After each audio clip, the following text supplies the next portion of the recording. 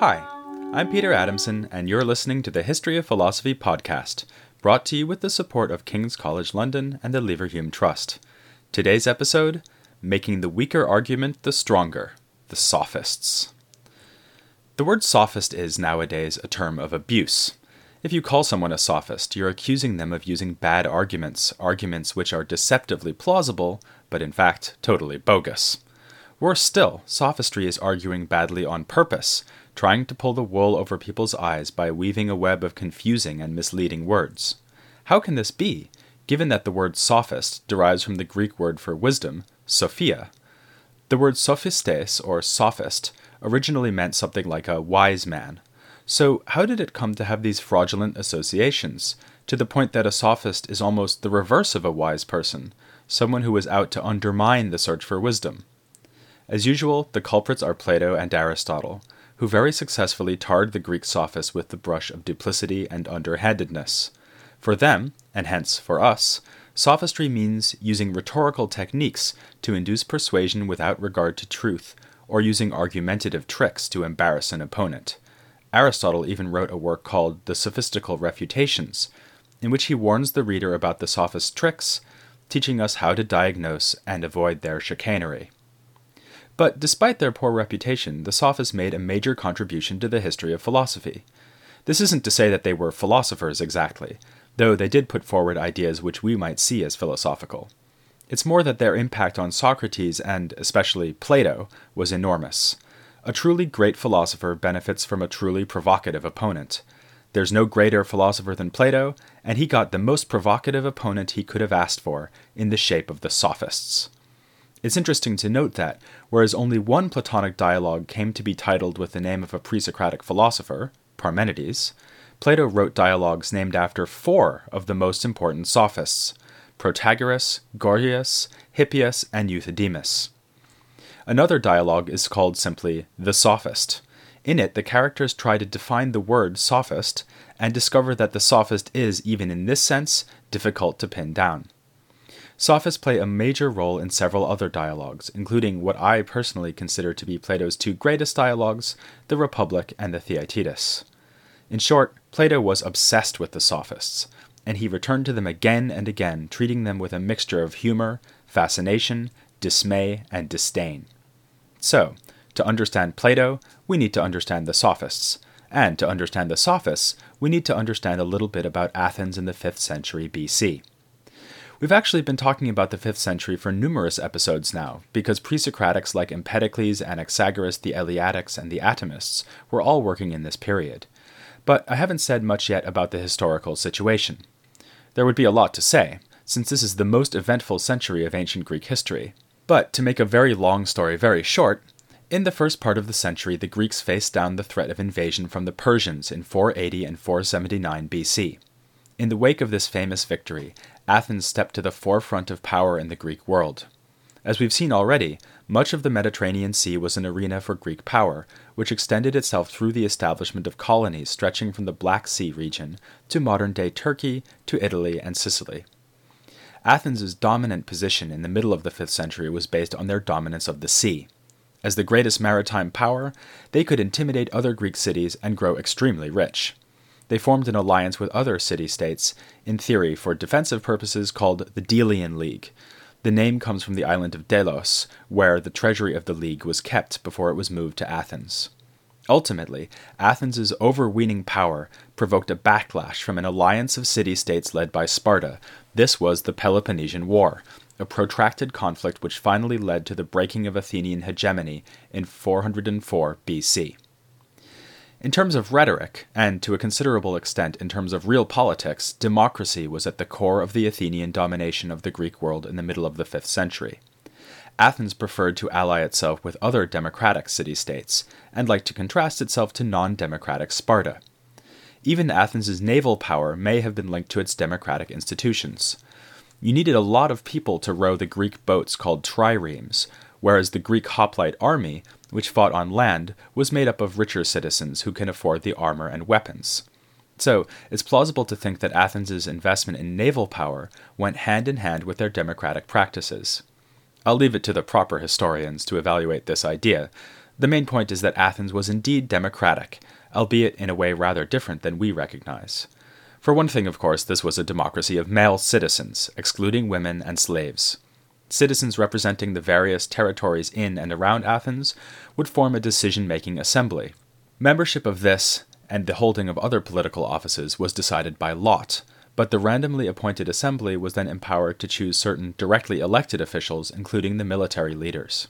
It was this mechanism which allowed individual men to achieve and retain lasting political power, even in Athens with its lottery-based democratic system. In the middle of the 5th century, Athens was ruled above all by one man, Pericles. He led Athens through years of peace and then into the Peloponnesian War, which began in 431 BC, 2 years before Pericles died in 429. Pericles is important for us because he's associated with both philosophers and sophists. From among the philosophers, he's connected especially with Anaxagoras, who seems to have been a kind of mentor for Pericles. You might remember this from the episode on Anaxagoras. Anaxagoras' trial for impiety, which I also mentioned briefly, may well have been in part due to his political associations as well as his genuinely challenging beliefs. For instance, he denied the divinity of the heavenly bodies, and most Athenians would have found this scandalous. From among the sophists, Pericles is associated especially with Protagoras. He appointed Protagoras to write the laws for an Athenian colony in southern Italy. Like several other major sophists, Protagoras wasn't from Athens, but rather from Abdera, which also gave us Democritus the atomist.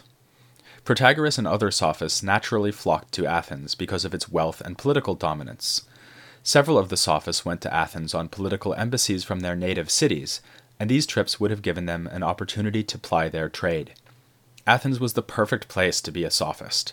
The city's elite was flush with cash, an attractive proposition for sophists who could apparently command a startlingly large fee for their services. Just as important was Athens' democratic constitution. In this regime, persuasion was the key to political power. If you wanted to advance in Athenian society and become an influential gentleman, you needed to be able to speak well in order to sway the assembly. This is what the sophists taught their students to do, to speak persuasively on any topic. The skills they offered could also be of great use in the law courts, where, similarly, what was needed was a facility for convincing an audience. According to Plato, this is what sophistry was all about, teaching persuasive techniques for an exorbitant fee. And there's plenty of other evidence that they did teach their students to speak persuasively, both in public and in private, at length or in the cut and thrust of debate on any and all topics. But we can also see the sophists in a more positive light. They were a part of the more general flowering of Greek culture in the 5th century BC, which, let's remember, produced great historians like Herodotus and Thucydides, great artists like the sculptor Phidias, and great playwrights like Sophocles, Euripides, and Aristophanes. The sophists contributed to this culture, pioneering in the literary analysis of Homer and other texts, and reaching a new sophistication in the use of language. That was especially true of a sophist named Prodicus. His specialty was carefully distinguishing the meanings of words. For example, Plato depicts him insisting that in order to be civil, one should debate, but not argue. Plato also mentions that Prodicus was a teacher of Socrates. In one dialogue, Socrates says that he could unfortunately only afford to attend Prodicus's cheap 1 drachma lecture, and so missed out on the full version, which cost 50 drachmas. There's some fun being had at Prodicus's expense here, but Socrates' constant search to define what virtue is, what courage is, and so on, could be seen as a development of the linguistic precision urged by Prodicus. Beyond language and rhetoric, we know that the sophists were active in a wide variety of fields, including mathematics, for example. The best example of the sophist as an all-around wise man was Hippias. Plato has some fun with him, too. He tells us that Hippias once attended the Olympic Games, having personally made everything he brought with him. He wove his own clothing, cobbled his own shoes, even made the rings he wore on his fingers. And, of course, he brought speeches, ready to talk on any subject. He was, in short, an expert in all human wisdom, as he announced proudly to anyone who would stand still long enough to listen. So it would be wrong to think that the sophists were narrowly concerned with the practice of persuasive speech-making. Still, from a philosophical point of view, the sophists' most relevant ideas all relate somehow to the value of persuasion. They were not dispassionate seekers of truth, but advocates and wordsmiths, more akin to political advisors or spin doctors than to academic researchers. At their most radical, the sophists could occasionally be moved to suggest that there is no absolute truth to be found, and that persuasion is all we have. This idea is associated especially with the greatest of the sophists, Protagoras. Like other major sophists, he received a high fee for his services, and in return, he claimed to teach something of enormous value. If you wanted to know how to make a convincing speech, he could certainly help. But he offered more. He offered virtue. Our most substantial piece of evidence for Protagoras' teaching on these matters is, unfortunately, in Plato's dialogue, the Protagoras. The reason I say this is unfortunate is that Plato was a genius of world-shattering proportions, and therefore thoroughly unreliable. He used historical figures as characters, and did with them whatever his artistry demanded. We can't trust Plato to give us the straight story on Socrates or Protagoras any more than we can trust Shakespeare to give us the straight story on the English kings. Still, most people think that the so-called great speech put into Protagoras' mouth by Plato probably represents the real Protagoras' attitudes reasonably well. In this speech, Protagoras portrays political virtue as a gift from gods to men, which is shared out equally to all. That is, everyone can partake of virtue, unlike more specialized skills like flute playing. It's for this reason, says Protagoras, that we punish people when they fall short of what virtue would demand. On the other hand, not everyone is equally virtuous, and this is where Protagoras comes in. He, after all, is able to teach people how to be more virtuous than they are by nature. So confident was Protagoras that he would accept as payment whatever his students felt that the tuition was worth. On this note, I can't resist repeating the following anecdote, even if it has the whiff of legend about it. A pupil of Protagoras refused to pay him, and they were to meet in court to settle the matter. Protagoras said the pupil should simply cough up the fee in advance. After all, the student would either win or lose his case. If he lost, he'd have to pay the fee. But if he won, he would thereby prove that Protagoras had earned his fee by teaching the student to argue effectively in court, so he should pay either way. But if you remember just one thing about Protagoras, don't remember that story. Remember his famous remark that, quote, "Man is the measure of all things, of the things that they are, of the things that are not, that they are not," unquote. In this brief statement, we have the roots of an ancient and, to many, disturbing philosophical tradition, relativism. This is how Plato understood Protagoras. He was saying that each man judges what is true for him, but no one is in a position to judge what is true for anyone else. On this interpretation, Protagoras was saying that truth is always something's being true for someone, so that it could be true for me, that the wind is cold, and true for you, that the wind is warm. There's no such thing as the way the wind really is in itself. There's only the way things seem to us. On the face of it, this doctrine looks hard to square with Protagoras' claim to be a teacher of virtue. After all, if virtue is for me whatever I think it is, then why do I need Protagoras to teach me about it? In another dialogue, the Theaetetus, Protagoras gives his answer. Virtue is really what is advantageous to me. What Protagoras teaches me is not what would be best absolutely, but what would be best for me, meaning from my point of view. This assimilation of virtue to what is advantageous is a key tenet of the Sophists, and a somewhat different version of it shows up repeatedly in Plato. In a dialogue called the Gorgias, Socrates battles against the claim that virtue is the advantage not of just anybody, but of those who are naturally stronger. Another sophist named Thrasymachus defends the same idea in the first book of Plato's Republic. Here we have an application of Protagoras' position to the sphere of morality. If there is no absolute truth, then there is nothing but advantage, and by rights what should happen is that the strongest people should get the best rewards. But why think the strongest people should get more than the weak? In fact, how can the sophists even use the word should if they reject absolute morality? Here the sophists could turn to a distinction they like to draw between custom and nature. It is only by custom that there are social rules and laws of justice, and these laws may or may not reflect the natural order of things. It's natural for the strong to dominate the weak, whereas it is a mere custom for the weak to band together and restrict the power of the strong. Thrasymachus and other radical sophists saw themselves as speaking up for nature and unmasking morality as nothing but social convention. Protagoras himself probably drew more benign conclusions from his man is the measure doctrine. For Protagoras, the point was to educate people so as to make their lives seem better, that is, more advantageous. If he could make your life seem better to you, then would you really care whether there was anything real behind the seeming? He was willing to bet his fee that you wouldn't. Furthermore, Protagoras had ways of showing that you aren't going to get at reality, even if you insist on trying. He was a pioneer in the paradigmatically sophistic activity of making arguments on both sides of an argument. We have a later text by an anonymous sophist called simply Double Arguments, which shows how to argue on both sides of several philosophical issues, for instance, whether there is any difference between justice and injustice. There's a disturbing implication here. If one can always argue with equal plausibility on both sides of any debate, then arguing won't get us to the truth. We're simply going to be persuaded by whichever argument is presented more effectively. The sophists were duly renowned for claiming that they could make the weaker argument the stronger. This boast was the sort of thing that made Plato shudder, but it makes a certain amount of sense. After all, you don't need an expensive lawyer or sophist to help you win a court case when you're clearly innocent.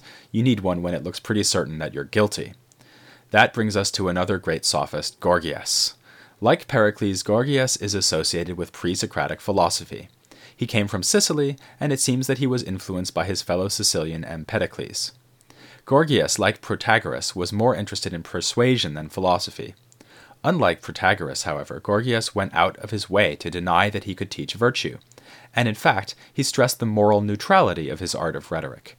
In the dialogue named after Gorgias, Plato has him say that rhetoric is a bit like boxing. If a trainer teaches someone to box and he goes out and beats people up, this isn't the trainer's fault.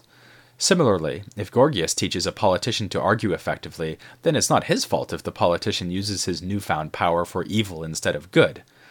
On the other hand, Gorgias emphasizes that the ability he teaches is a lot more potent than boxing. For an expert rhetorician, like himself, can speak persuasively on any topic. He is the one who can persuade the patient to take medicine, even when the doctor can't. We might distrust Plato here. Isn't he just trotting out his favorite accusation, that the sophists were abandoning knowledge for the sake of persuasion? Well, yes. But we do have another source where Gorgias speaks about the almost magical power of rhetoric. He wrote a display speech, which happily survives today, showing how he would defend the notorious Helen, who allowed herself to be seduced and thus triggered the Trojan War. The central part of the speech argues that if Helen was persuaded to go off to Troy, then she was helpless to resist. Persuasive speech, says Gorgias, is like a drug. If a skilled user of words really wants you to do something, you're going to do it, as surely as if someone were to come along and use physical force on you. As with other sophists, there was more to Gorgias than this. He wrote an equally fascinating, if very weird, text which we also have. This work, called On Not Being, is a mind-bending parody of the Eleatic philosophers. Whereas Parmenides and company showed that being is one and unchanging, Gorgias argues, with a series of absurdly complicated proofs, that there is no such thing as either being or non-being, and that if there were being or non-being, we could neither know about it nor say anything about it. While this was surely intended at least partly as a mockery of Parmenides or his followers, Gorgias doubtless had a serious point too. Like Protagoras, Gorgias was pulling the rug out from under philosophers with their ambitious theories of underlying reality. If there's no reality to get at, and in fact no unreality either, as Gorgias argues in On Non-Being, then we're left only with the way things seem to us. This kind of world, of course, suits the sophist, who operates always at the level of seeming, of plausibility and persuasion. You can now begin to understand why Plato found the sophists so alarming. The sophist outlook was, as it were, the diametrical opposite of Platonism. But of course, before there was Platonism, there was Socrates. Because Socrates is now seen as a martyred saint of philosophy, we find it obvious to cast him in the role of the sophist's greatest adversary. Plato too puts Socrates in this role. So it may come as a surprise to discover that at least one other contemporary, who knew more about both Socrates and the sophists than we do, saw little distinction between them. He just lumped Socrates in with the sophists. This was the comic poet Aristophanes.